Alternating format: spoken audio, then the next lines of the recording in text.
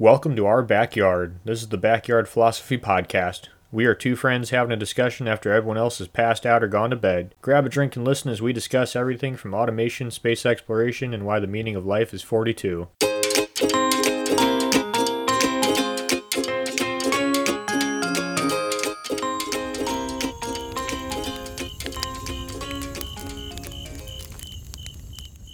Chaos, randomness, the unknown, a thing many hate and many dread. To have no control, no way of knowing, to be helpless. But what if the very thing many fear, the chaos that engulfs our lives, is the one thing or things to protect us in the modern world? What if I were to tell you your safety and mine is dependent and reliant on randomness? What if I were to tell you your safety and security depends on lava lamps? But before I tell you how lava lamps and chaotic items keep you safe, and no, I didn't go off the deep end, not yet. Nick, how are you and what are you drinking? I'm doing good. I got some Busch Light here. What about you? Drinking some tin cup whiskey and Nick, we're going back to the science world. Yay. What does lava lamps, pendulums, radioactive material, and microphones on roofs all have in common? They help create randomness that is nigh impossible to replicate for your protection. Yes, your security, your protection, literally depends on lava lamps or something like it. Why? Well, we must start with randomness. Webster defines random as lacking a definite plan, purpose, or pattern, which seems simple, but to achieve randomness is actually really hard to do. For randomness is hard to create. To determine if something is random or to be truly random is hard. There are very few things in our life that are random.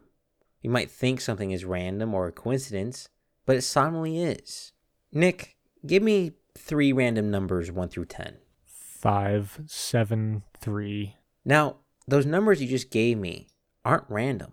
At best, they're pseudo-random. I'll explain what that is in a bit. But I can tell you statistically what numbers, what people are most likely to choose. Like 1 and 0 being very low on that category. 0 wasn't an option for Nick, but being 1 is a very low option that people choose.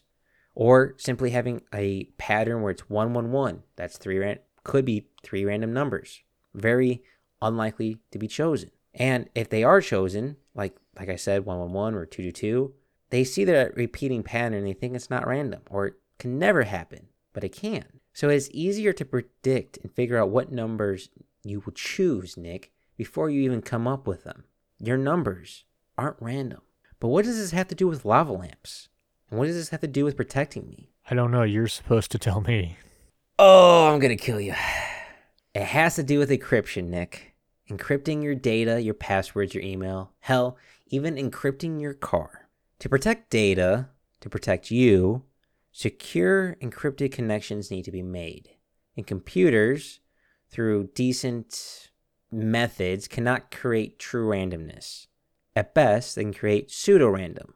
Pseudo-random is when, well, I'll use numbers in this example. Pseudo-random is numbers that are a set of numbers generated by a computer. But computers, at a very base level, are deterministic devices. Their behavior is completely predictable. So if you're a predictable device trying to make random numbers, that random is only random so far. If you need to create numbers that are close enough to random, they're okay. But security, I don't recommend using pseudo-number generated numbers by computers. So when my phone keeps recommending I do this random assortment of numbers, don't listen to it? Yes, actually, don't listen to it. If you want top of the line security, the same security banks, business secrets, nuclear launch codes use, you need true random. You need to use lava lamps. It's crazy, but let me explain. In fact, let me paint you a picture. Imagine a building. In this building, there's a wall of over 100 lava lamps, to be specific, all different colors, all going at the same time. Now imagine a camera watching the lava lamps.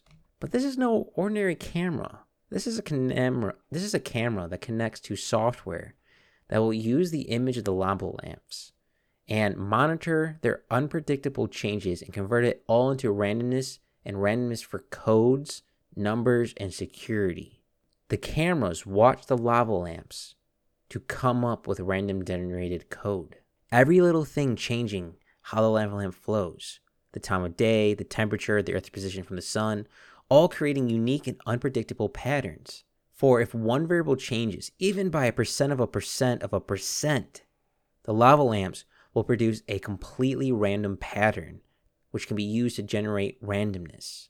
And this is what companies do. Companies like Cloudflare. Part of their business is to create secure encryption. Hell, the wall of lava lamps I just described is responsible for 10% of the internet traffic. I want to repeat that. 100 lava lamps is partly responsible for 10% of the internet. The thing that stoners and hippies and have their bedroom isn't just decoration. It's a keystone to make sure websites, banks, governments, your phone, my computer, Nick's truck is safer and more secure. The reason why I'm throwing trucks and mentioning cars in this is because they use a similar random generated seed to connect to your car's fob to your vehicle, making it harder to break into your car electronically. Your fob and your key having a random seed generated some numbers. So say I had an equation. Well, if I want to plug in X and Y into the equation, I'll need to choose random numbers. Well, if I do it with a computer, it's pseudoscience. But if I do it with a lava lamp, it's completely random, which makes it harder to break into. But it's not just lava lamps. It's noise. Now, that's a common word, but not in the usage that I mean. I don't mean sound and audio. No, noise I mean as a disruption caused by other factors. Your plus constant for all my math nerds out there at the end of your equations. Imagine a Geiger counter. That is actually one of them used to create random numbers, random code. Geiger counter reads radioactive material as it decays. People have machines that read those detections to help create random encryption. But, the ozone that day is kind of not doing bad, so more solar radiation gets in. It kind of disrupts the actual reading, the actual radioactive material. That's a noise. If I have an accelerometer on a device, but, it's a bumpy road, that's noise. All these things are similar to a lava lamp. A pendulum on a pendulum on a pendulum in front of a camera uses advanced software to turn random images into randomness, much like the lava lamp, is also another way for chaotic data. Microphones on roofs, hearing sounds. I mean, just think of all the things, if I put a microphone on the roof, all the variables I'm trying to control. You got distance of sounds creating it. Maybe there's an ambulance or something like that. You got light. Light can help predict and make sounds. Weather, a random storm pops in. All those possibilities, they make it too hard to predict. Well, too hard to predict yet. Chaos, a thing hated by many, is used and controlled to create randomness, a thing actually rare in this universe. Much of this universe is predictable, even by human standards. And there is a possibility that the randomness we generate isn't even truly random. It's just too random by our standards. Chaos and randomness might not even exist. We might just be too foolish to understand. So next time you think something is a coincidence, just know it's probably not. And you run into a friend that still has a lava lamp, just know that mixture of chemicals and heat used to create pretty displays is actually a display protecting your phone, your car, your computer, banks, governments. That lava lamp is the nightlight of the internet, keeping the monsters at bay.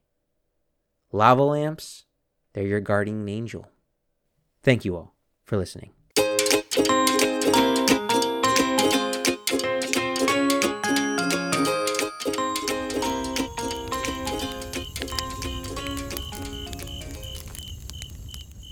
thanks for listening to the Backyard Philosophy Podcast.